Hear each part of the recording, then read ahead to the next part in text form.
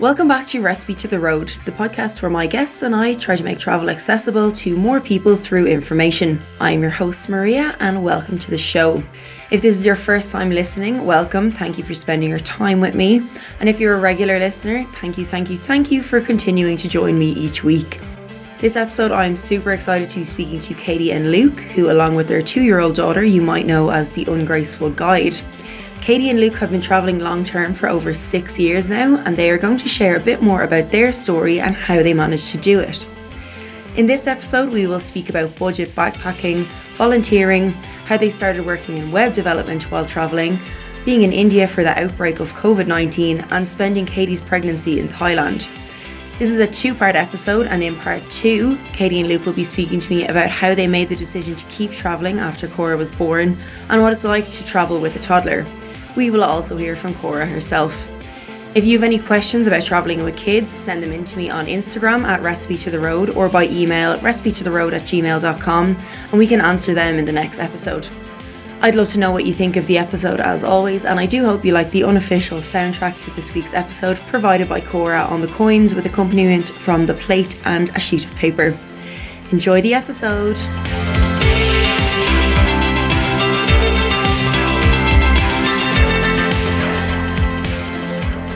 Thank you so much for joining me, guys. Oh, thanks for having us. Thanks a million for having us. So let's start off just like talking a little bit about your background. Tell me a little bit where you're originally from. So we're both Dubliners, arch nemesis, Yeah. south side or Opposite north sides side. of the river, yeah. Yeah, so we're both Dubliners. Yeah. North side, south side, but I dragged him over to the dark side, so I think he's a reclaimed Got a Romeo and Northsiders. Juliet thing going on. Yeah. Yeah, I mean, we met 10 years ago now in Dublin City. Yeah, through a mutual friend. Through a mutual friend. At a cafe. Hi, Barry. When or how did you end up starting to travel? So personally, I never really travelled. I didn't do the travel when you're young. I went from college straight into my career and I was like, no, I'm going to aim for that CEO position, be a young CEO. And my ambition took over. And so, I mean, you travelled. You did a few stints in Australia. I had the opposite one. There was no way I was being CEO of anything. I got out of college and I was like, I'm out of here, bye! So I did like Australia, America, and travelled, kind of hopped around a little bit of Europe as well. Not much, but mostly Australia and America. Yeah. And were you like working over in Australia and America? I was, yeah. I was working... Yeah, I mean, I had a couple of different jobs in Australia. The usual thing, you know, some construction, some bar work, etc. And then I was working in America, although it was not exactly what you might call illegal. Oh, yeah. Yeah. Under the counter work. Was it Again, like bar moving work. companies? Yeah. I actually worked with a bunch of... I worked with a bunch of Mexican guys painting houses. And then I met a bunch of Irish guys who, like, had this cool thing that basically what they did was they got a refrigerated van and then they bought an absolute rake of meat and made up these packages and drove to all the fancy houses in like La Jolla in California and sold them over the 4th of July weekend. Oh, wow. Made a fortune. Oh my god. Yeah, genius. So it was like the pre-prepared meal boxes, but just before that was a thing. Yeah, well, no, it was just meats for barbecue. So you could buy like your pack that had, say, like X amount of sausages and chops and burgers, etc., etc. Oh, so brilliant. they just kind of bundled them and then sold them and made a tidy little profit on it. Yeah. Brilliant. So then, did you then, after you'd kind of done all that, like you went back and you were kind of like settling back at home, or were you just working for a while when you met Katie? Yeah, no, I mean, I moved home after that, and then I got stuck in, and I kind of job hopping for a while. I like to say I have an extensive collection of hairnets and name tags.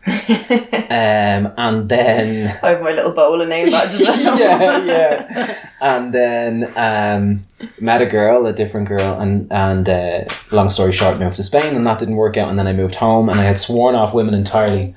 And then that's always when it happens. Yeah, Barry introduced me to the love of my life. She walked in, and I was like, "Damn, I had sworn off women."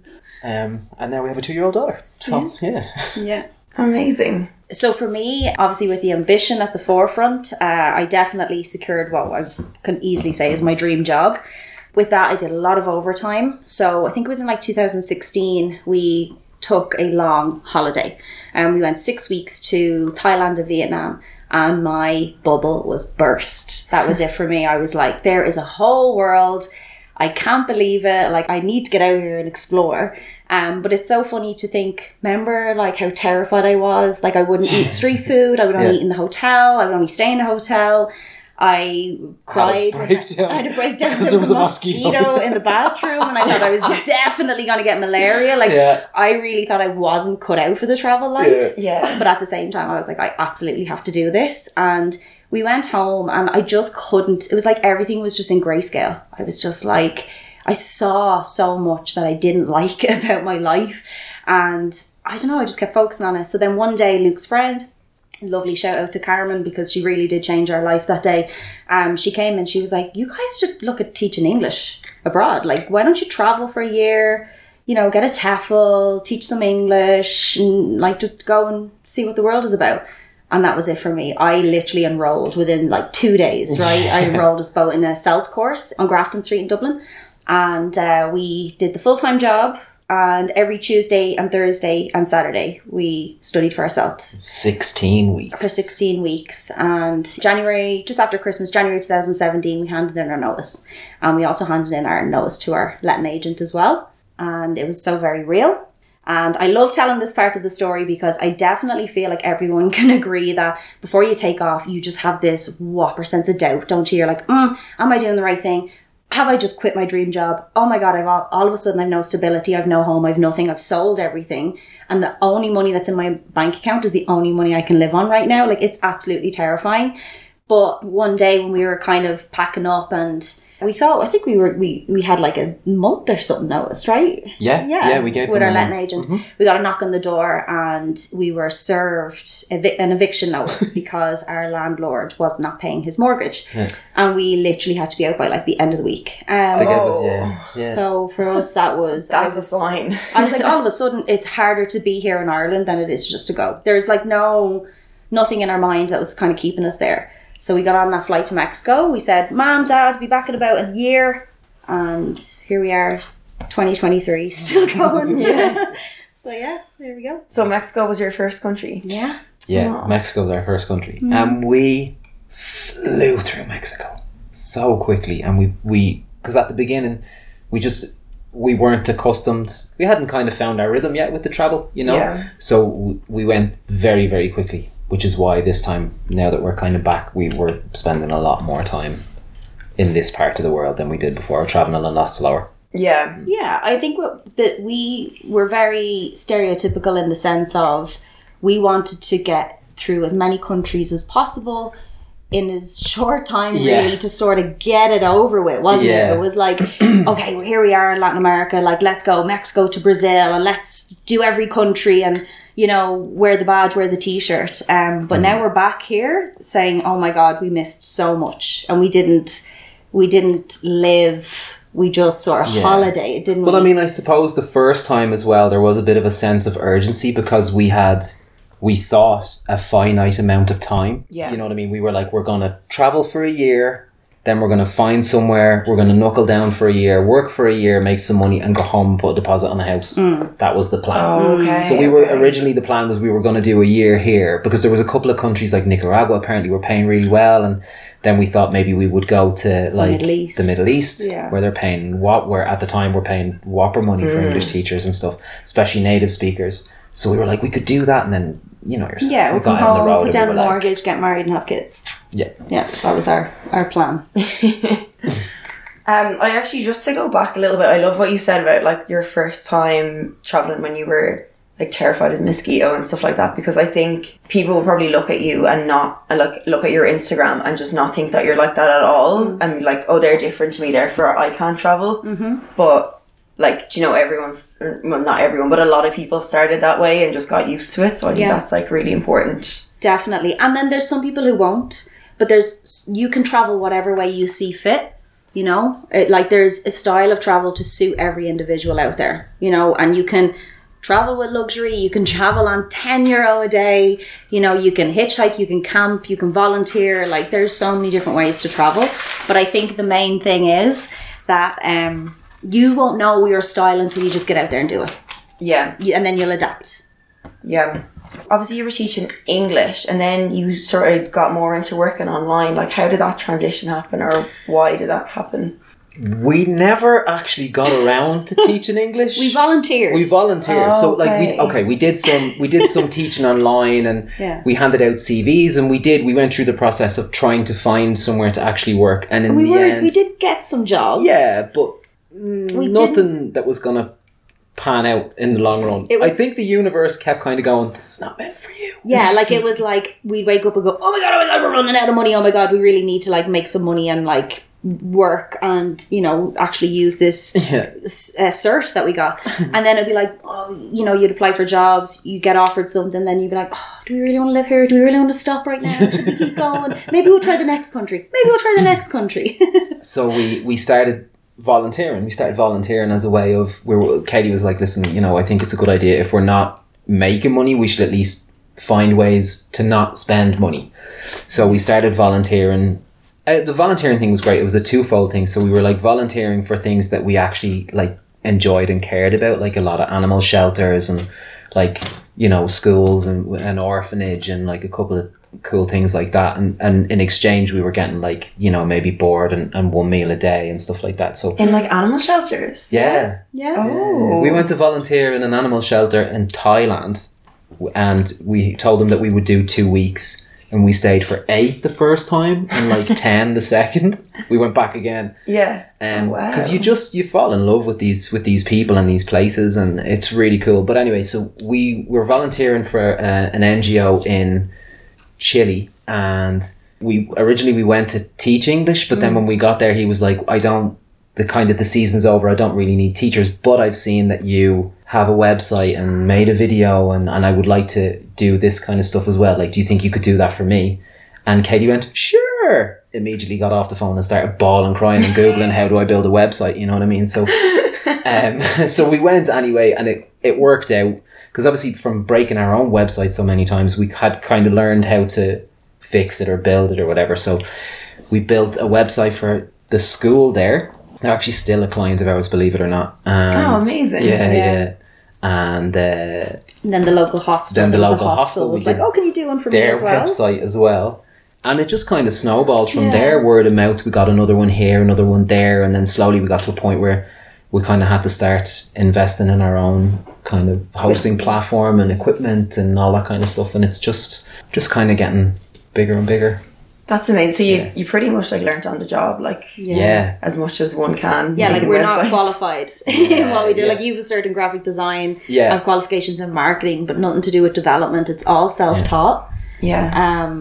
Which. But we're not performing surgery, so it's fine. You know? But I mean, I think if you had said that to me before we left, like, oh, don't worry, you know, the cards say you're going to be earning and you're going to be, you know, developing websites, whatever, I'd laugh. Because I mean, as far as I know, I knew how to log into a website and put up a blog. That's it, you know. I didn't even have Facebook when I met Katie. Yeah. So it's like, listen, anything can happen. Anything is possible. Well, I think like as a skill set, like I can see how like your skills will come together, like a graphic designer and a marketer like will come together to, I mean there's like just a little bridge in the middle, like there's to, like oh I'm sorry, more than a little bridge, but I can see how both of your skills would come in use the crossover, like well, I mean, Luke only got his graphic design cert during COVID. We just said we'd use COVID to like upskill and really get into a business mindset and like register a business, you know, because obviously this all happened on the road and we didn't really know what we were doing, and we were just taking any job that was coming our way so that we could continue doing what we love. But then obviously when we got back to Ireland and we were kind of stuck there essentially for COVID, we were like, let's start taking this seriously and become a business. Now obviously it came into the fact that like Cora was in our world and we had to, you know, the mindset of like we need some sort of security. We can't just continuously wing this anymore and just rely on volunteering or not spending, you know. And it was definitely one of the best things we did, I think, because we were in a better position than we were. You know, we weren't just kind of, you know, doing what we could until the next job came in. Now we have like set wage every month. Any additional money that comes in, we save. We still live and travel on a tight budget, and we are quite frugal. Not as tight. No, as before, impossible. I mean, we've gone from like that hitchhiking and camping on the side of the road to now, you know, slowly looking at Airbnb. Camping on the side of the road with a baby. No, yeah. We kind of need somewhere with a kitchen now, ideally, when we're looking for places, because, you know. Yeah.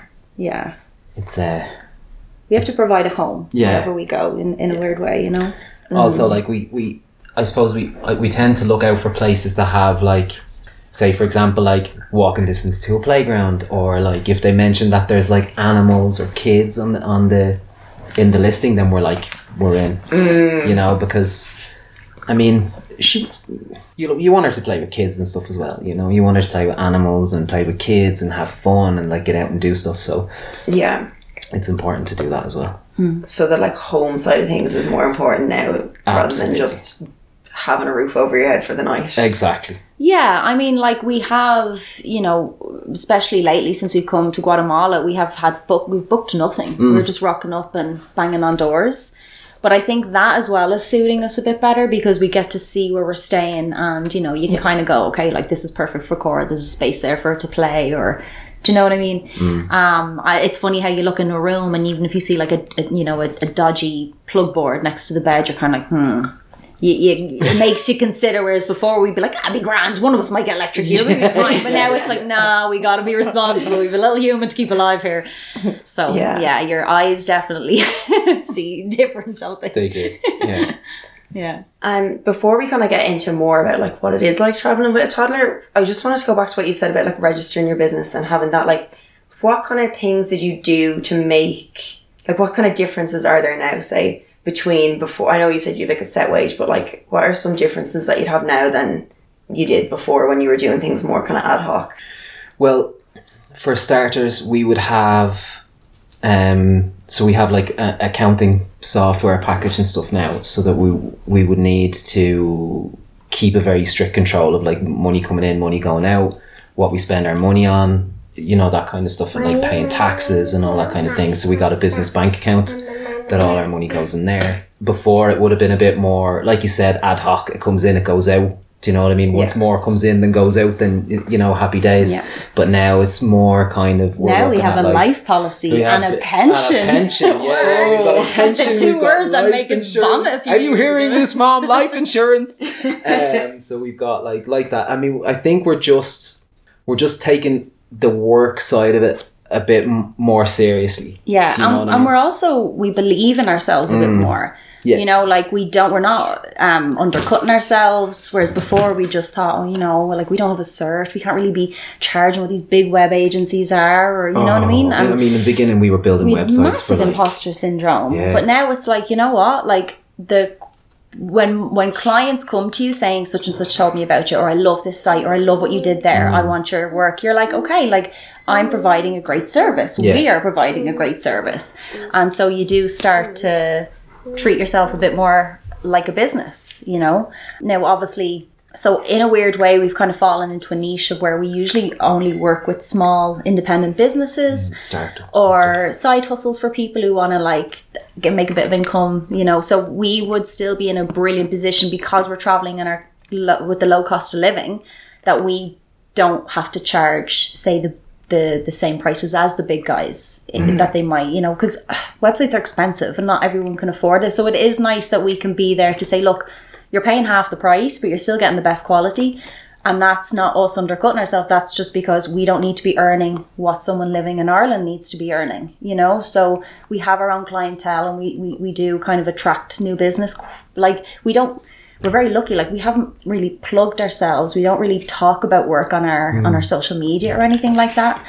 So I definitely think that gives you a little bit more confidence. I think once you have that confidence, you then are prepared to invest more in yourself, aren't you? 100%. Yeah. And it's a nice little community of clients that we have, you know. They're all really cool, they're all really chill as well. Like, it's unusual to have clients that you can email and be like, right, we're going off the grid for a week because we're not going to have any Wi-Fi, and they're like, have an amazing time, see you when you get back. Like, it's we're very lucky. We're very, very lucky with the way we work and the clients we have. And also it allows us to spend a lot more time with Cora. Do you know what I mean? Like, we spend a lot of time with Cora, which is great, because there are days when, say, like we might get up at like, you know, 6:30, 7:00 in the morning.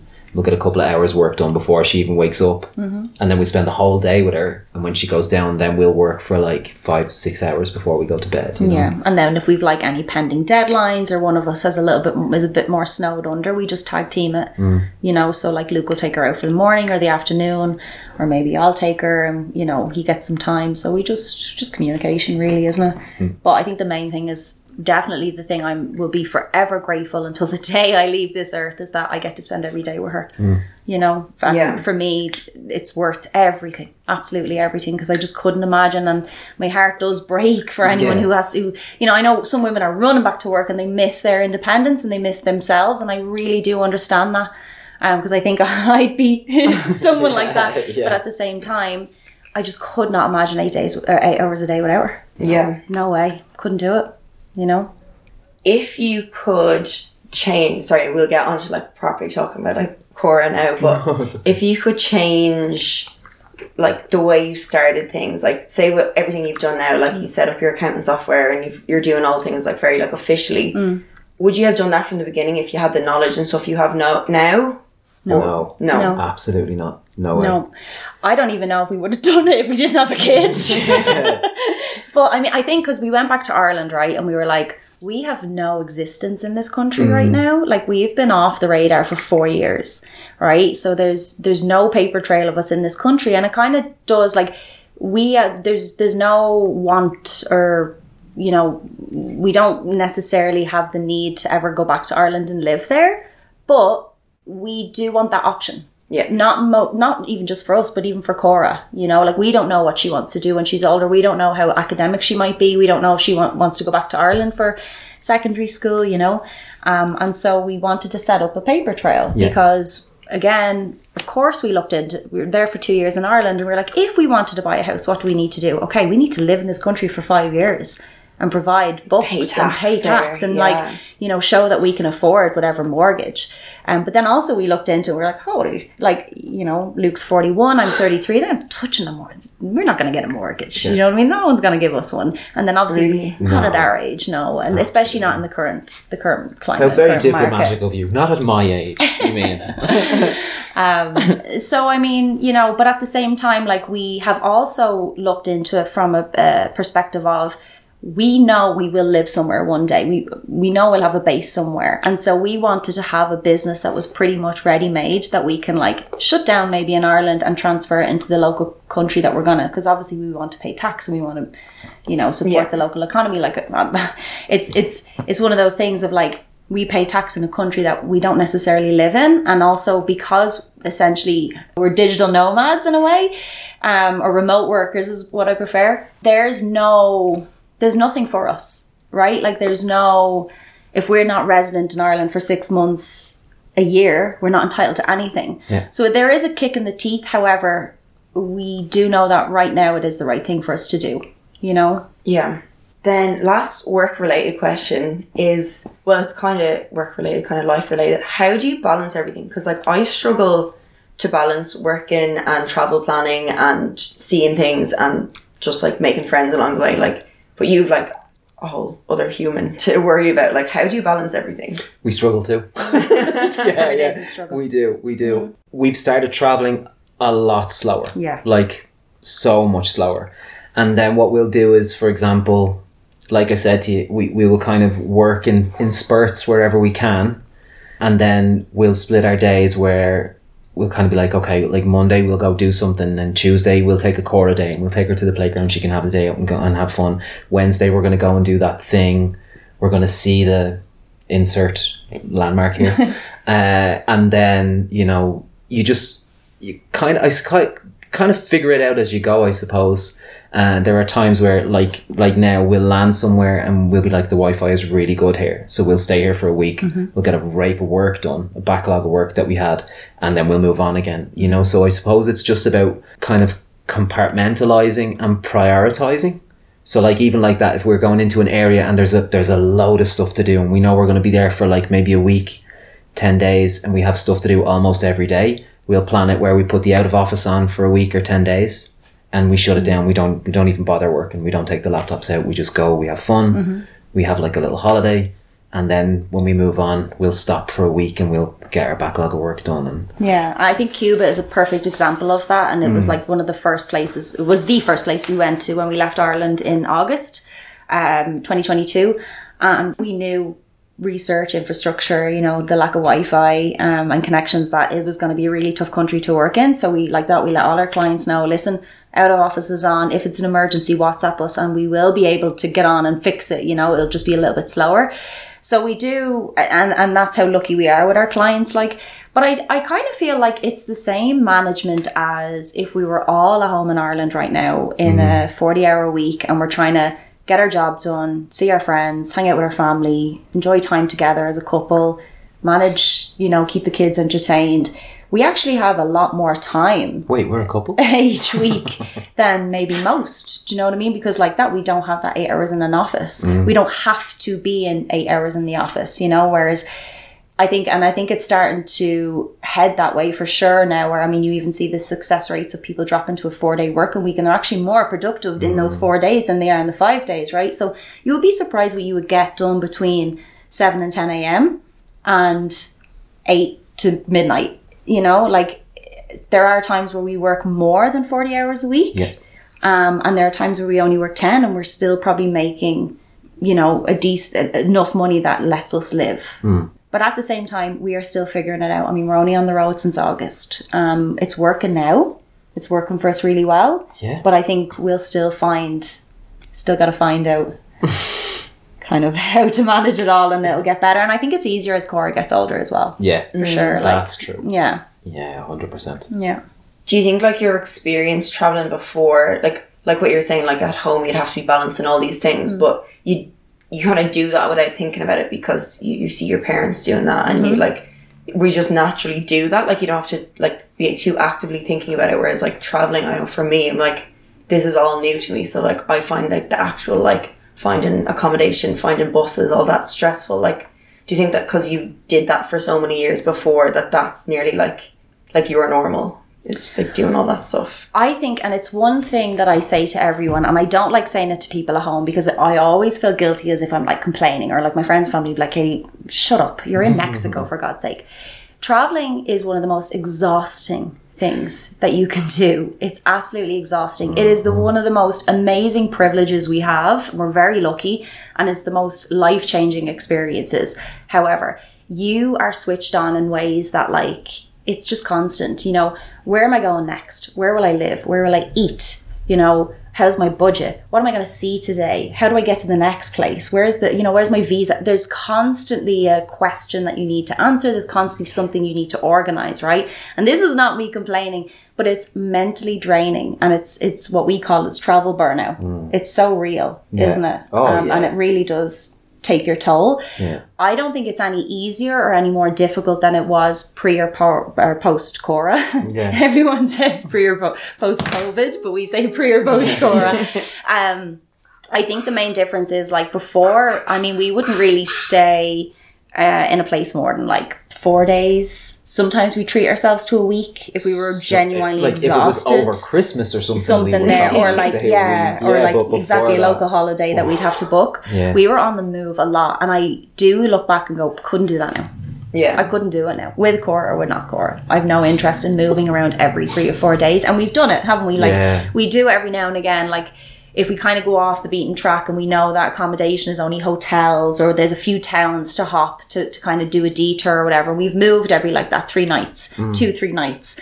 But at the end of it, like the last time we did it in Mexico, we needed a 6-week break in Mexico City, didn't we? Because we were all exhausted from it, you know? We were knackered. But I think that's us finding our little style of travel now is like, let's call it digital slow mad, right? Like that's what we're at right now. It's just slow travel, take our time and live in each place that we visit. You know, once we have a visa, once the visa allows us. But even in Cuba, like we had the month visa and we picked 4 places. 4 places, and spent a week in each place. And we were like, we really want to see so much of Cuba, but there's no point in trying to cram all this in. You know? Because you won't remember it either. Like, there's no point. It's really stressful. I mean, it's not, if you're going to tire yourself out and, you know, or you push yourself too much that you end up disliking the place. You almost hold the place accountable, you know, and then you leave and you're like, oh, I couldn't go back there. And it's such a shame because even us coming back, so what's this, like 6 years later now, we're back doing Mexico and Guatemala. You change. Your perspective change. The place changes, but you most importantly change. You're mature, or you're different, or you've gone through whatever life experiences and you see everything completely differently. So I'm like, I would forever visit the same places over and over again because I just think it's incredible to watch them progress. Yeah. You know? So let's talk about Cora. So you spent the first part of your pregnancy in Southeast Asia, right? Yeah. And it was still the best decision I ever did. So when we were traveling just before COVID hit, we were in India. So we were in like the northeast India, that's kind of on the border of Burma, Myanmar. And obviously this was like February 2020. So we were kind of in this area that's not really Wi-Fi savvy, and we were disconnected for a lot of the time. So even though we knew of COVID and we knew what was happening, we didn't know the extent and also how badly it hit Europe. Mm-hmm. And then as we were traveling around, we started to be refused hotels, buses. People were pulling their kids away from us. They were covering their mouth because one guy let us on a bus. He was like, "You can get on, but you have to sit on the roof." Yeah, with the luggage. Now, thankfully, it was only like a half an hour bus. And we were like, "Wee!" Yeah, we thought it was brilliant. We thought it was awesome. It was actually a lot of fun. Just because they could tell that you were foreigners, so you might have been from somewhere else. Yeah, but you see, at the time in India, as the media were portraying it, there was a large group from Italy. I think it was like 16 people. 16. So they obviously brought COVID in. That was like one, I'm sure it was in the country anyway, but it was like a source that they could pinpoint.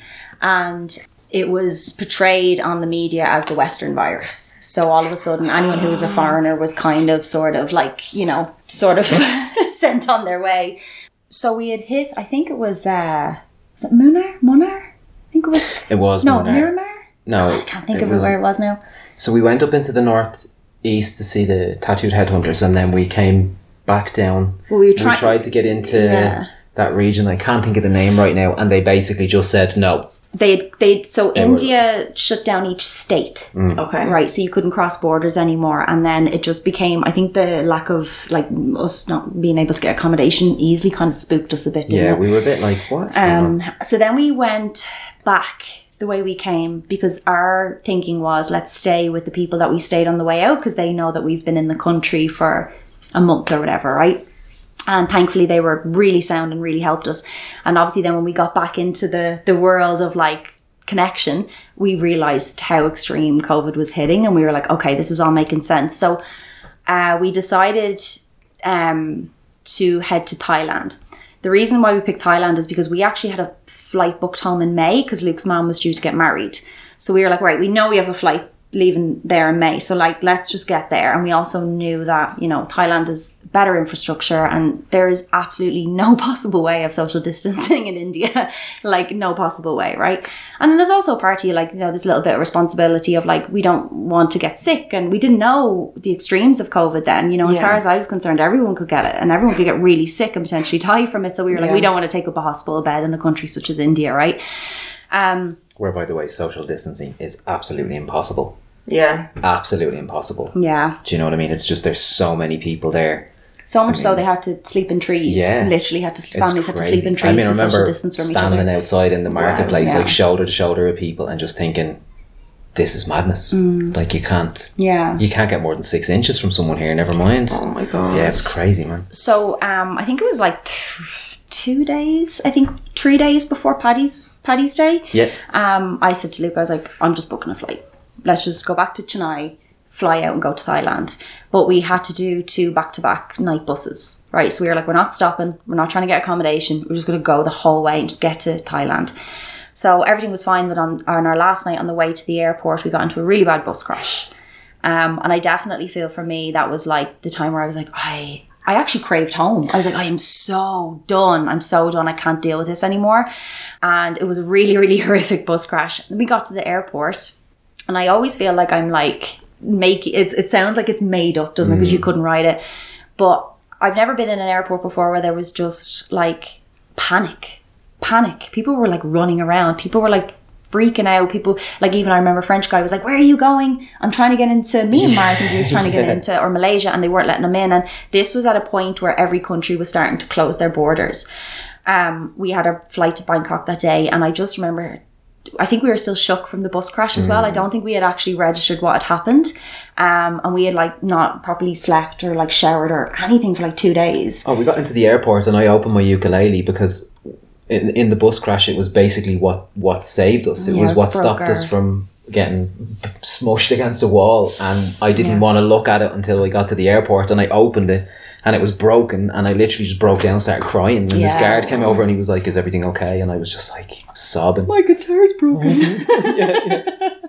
You know, of all like people dying around the world. And I was like, no, but it was, I think for us that was the peak of breakdown, wasn't it? The two of us, and the two of us, normally if one of us was having a mental exhaustion moment, the other one kind of takes the reins a bit, but and then obviously we were sitting in front of them watching like our gate, and just like, all these flights are being cancelled. What if we don't get out of here? Like, what do we do? Where do we go? It was the stereotypical on the board, you know, when you see all the place names, and beside it, it's just going cancel, like a movie scene. Yeah, it was crazy, man. So then thankfully we got into Thailand, and we said we'd go straight to Koh Lanta. That's where we booked to go straight to Koh Lanta. And we arrived there, and again, we were very lucky because it was the day before Paddy's Day, and at that point, like, India was closed, Thailand was closing, so we just got in the nick of time. And then the island we were on, they shut off the whole island as well, so you could get off but you couldn't get on. And then they were basically going around, like, the Thai government were pretty impressive. They were going around and testing all the foreigners that were staying in all, obviously, hostels and homestays and hotels and stuff. So we were getting a good idea of what the COVID numbers were on the island. And then obviously, you know, anyone who was tested positive was sent off into quarantine. So we were kind of staying in like a cabin, and there was like a shared kitchen, and the place was lovely. I was kind of helping a family member at the time get out of Thailand and get back home. He was my uncle in his like mid-60s, and he was like, it was quite stressful, wasn't it? Yeah. Eventually got him back to Ireland, and we were like, that's what I said to Luke. I was like, do you know what? Because we were like, do we go home or do we stay? But after trying to get Uncle Ken home, I was like, I'm not doing that. I'm not doing that journey. Like, it's mad. Like, every flight was cancelled. And this was at a time where if you had a cancelled flight, you were getting vouchers, right? And it's like, you just didn't know. It was just too risky. The numbers were climbing at home, but they weren't climbing where we were. Yeah. So we were like... Yeah, so then... Again, while we were there, I noticed I was late, but I actually thought it was down to the stress of what was going on. Makes sense, yeah. But then there was that niggle in the back of the head. I was like, could I possibly be pregnant? So I said to Luke, I was like, we should go and maybe just take a test, just to like, you know, cancel that out. And didn't even stop peeing. And I was positive on the stick. Opened the box and the two lines appeared like, pregnant! I was just like, you're not going to believe this. So, so then we obviously had to make that decision of like, what do we do? Do we go home? Like, of course, there was a part of me, I was like, I need my mommy, I'm pregnant. Oh, do I tell her? Like, who do you tell? Like, what do you do? I rang my best friend, and she was like, listen, you can go to the doctors now. They're just going to pay you. They're going to make you pay to pee on a stick and tell you you're pregnant. They can't do anything until you're like 12 weeks. So she's like, sit tight.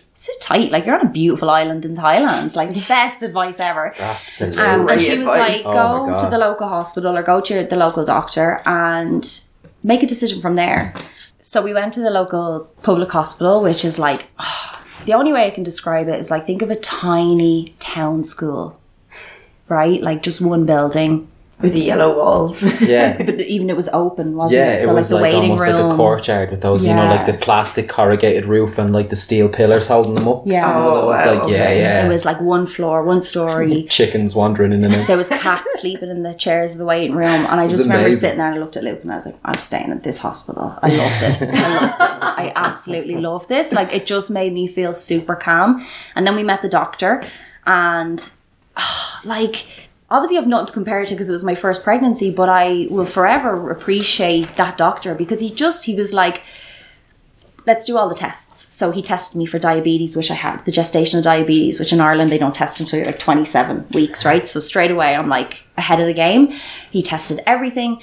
We had to request a scan because they normally do a scan at 20 weeks there. So they were like, we don't do a scan at 13 weeks. It's pointless. And it's funny because we were like, they must do the scan at home just for like that moment of hearing the heartbeat and stuff. But in Thailand, they're like, nah, no, not happening. So we actually paid, and we were like begging him, and he brought us in. We did the scan, and he was like, right. He said, what did he say? Oh, good news. It's human. Now, obviously, really language barrier, right? So he's like, it's human. Oh, no, it's 2 legs. 2 arms, 2 arms. legs. It's human. And was like, ha, ha, ha, and thought it was great. And then that was it. Like, it was over in a couple of seconds. I kept saying, well, what if this and what if... And he was like, there's nothing wrong. And I was like, yeah, but do I need to know? And he was like... it's as if you want something to be wrong. Everything is fine. Come back next week, or come back whenever the next scan was booked. Come back in the 20 weeks. So I was going to go off for 4 weeks and come back. I was never so relaxed in my life. It was like the level of care that we received there was phenomenal. Like they were so good. And even the attitude, the way they were there was just very calming and very relaxing. You know what I mean? Like, whereas I feel like here or in the Western world, they need to inform you of every single thing that could possibly go wrong. Yeah. Whereas there, the whole phrase of our pregnancy was, all good, go home, see you next time. Yeah, see you next time. You know, and that was it. And then it was incredibly affordable as well. Yeah. Now, I know if we were home, we wouldn't have been charged. It's free. But like, just the care we got, they were so nice. They were so lovely. And even they used to call us surprise baby, because when we went in, one of the first things we said was, we don't want to know what the sex of the baby is. We want it to be a surprise. And in Thailand, it's not a thing. Like, they find out because then they can, buy all the things they need and get on with it, etc., etc. So we would walk in, you'd see the same faces every time you go to the hospital. Yeah. And we'd walk in, they'd be like, yay, surprise, baby. Yeah, it was really special, and it was really comforting. And then on top of that, so obviously when we were in that like cabin with the shared kitchen, and I found out we were pregnant, I was like, I'm not comfortable here anymore. I don't want to use a shared kitchen. Again, no idea what the effects of COVID. Yeah. So I was like, I just don't want to be sharing anything with anybody else, especially because obviously everyone was foreign, right? And we just were like, no. So there were questions at the beginning as well, like how it affected pregnant women. No one knew because we hadn't had enough time yet. We didn't even really know at that time how contagious it was, and how to, like, we knew social distancing, but we weren't even in the mask stage really. No. Well, we were in Thailand. We were in Thailand. That was a normal practice from protection from pollution, and if you're sick, you wear it anyway. But I said to Luke, I was like, I want to get out of here. I want to book a private little home or whatever. So we went onto Facebook, and then eventually found a place on Airbnb, and we went down on a Thursday to view it. Loved it. So funny that when we arrived, our next door neighbours were 2 Irish girls from Kildare who actually followed us online, and they were like, what the fuck are you Ungraceful guy doing? They were like, yeah. So instantly we were like, this is amazing. We'll all be locked down together. Didn't obviously tell them that, we were expecting at the time. So we had confirmed and paid on the Thursday, and then we said we'll move in on the Saturday. So on the Friday, the government announced that every hotel, hostel, homestay had to close down, and all the tourists were being brought into specific hotels to kind of be monitored and tested daily. But it was obviously at the expense of the tourists, which I totally understand, but it really wouldn't have suited us. And it was so expensive. Very expensive for us. They were really, they were doing what they had to do, but they were making money off it as well. Yeah. You know what I mean? Because you stayed in the hotel, you ate in the hotel. The idea was that you didn't leave the hotel at all. Yeah. And it was just very expensive. So they were kind of making a thing. Yeah, so but then it was a breeding ground. Yeah. Everyone that was in those hotels almost got COVID because, they were putting everyone who was travelling around in so many areas in the one place. So, but anyway, we were very lucky because our Airbnb host, Nick, Uncle Nick as we call him, was a lovely Englishman who spent most of his life in Thailand. He was like, listen, I put you down as residents on Thursday, so you can get out of there, get in here, keep your head down, stay away from the main roads. We'll do your shopping for you, and just bunker down until things calm down, because obviously there was like 5k limits as well. And we just did that, and he was a godsend. He got me a pregnancy pillow, he bought me extra fans, they would bring me sweets for the baby, and have you any cravings? Like, I just felt like we had a family there. That's amazing. So for us it was a no-brainer, and I just said, right. So obviously all our flights were cancelled back to Ireland, and so long story short, we just knew that was where we were going to spend our pregnancy. And I looked at every airline to be like, right, what's the last week I can fly home safely? And it was 33 weeks, and that's when we booked our flight. But I don't think we booked it until I think we flew home September, the end of August. Yeah. Very last weekend in August, I think it was. Yeah, because we were there. We were only home like September and then October, and she was born in November. Yeah. So for me, I loved every minute of that pregnancy journey. It was so nice to just be detached from the world. Yeah. And I feel like I had a really healthy pregnancy because of it. Because I had no stresses, no information overload. Yeah. We had sunshine, outdoors, great food. So yeah, so would recommend. Absolutely. Like to Koh Lanta and have your pregnancy, guys. That's we often talk about it and say like the next time we would stay. We wouldn't be rushing home. Yeah. If I knew what I know now, I wouldn't have come home. I wouldn't have gone home to have the baby. Oh, really? I think I would have had it in Thailand, yeah. Oh, wow. Yeah, and we looked into it as well. We did look into it, just in terms of like passport and how do we actually, the logistics of it. If she's born here, she Thai? No, it's not. It doesn't work that way, not in Thailand anyway. No. But yeah, we looked at every avenue. But then I think by the end, I was like, I kind of want my mommy. Yeah. Like, there was a little bit of, the nerves of like, oh God, no, I'm actually going to be giving birth soon. So yeah, I'll get home. And it did in its own way work out because like I said, we wouldn't have done the things with the business and we wouldn't have had that opportunity it was lovely leaving Ireland going, we're so satisfied, we've been home for 2 years, but we know that it's not where we want to be. You know what I mean? Yeah, it's nice to have like a reset every now and then. Absolutely, yeah. And that's it for part 1 of my interview with Luke, Katie and Cora. Make sure to come back next Wednesday for part 2 where we talk about what it's like travelling with a toddler. And if you like the episode, make sure to give it a rating or a review on Spotify or Apple. And don't forget to get any questions or comments over to me on Instagram or by email. The details are coming up. Thanks for listening.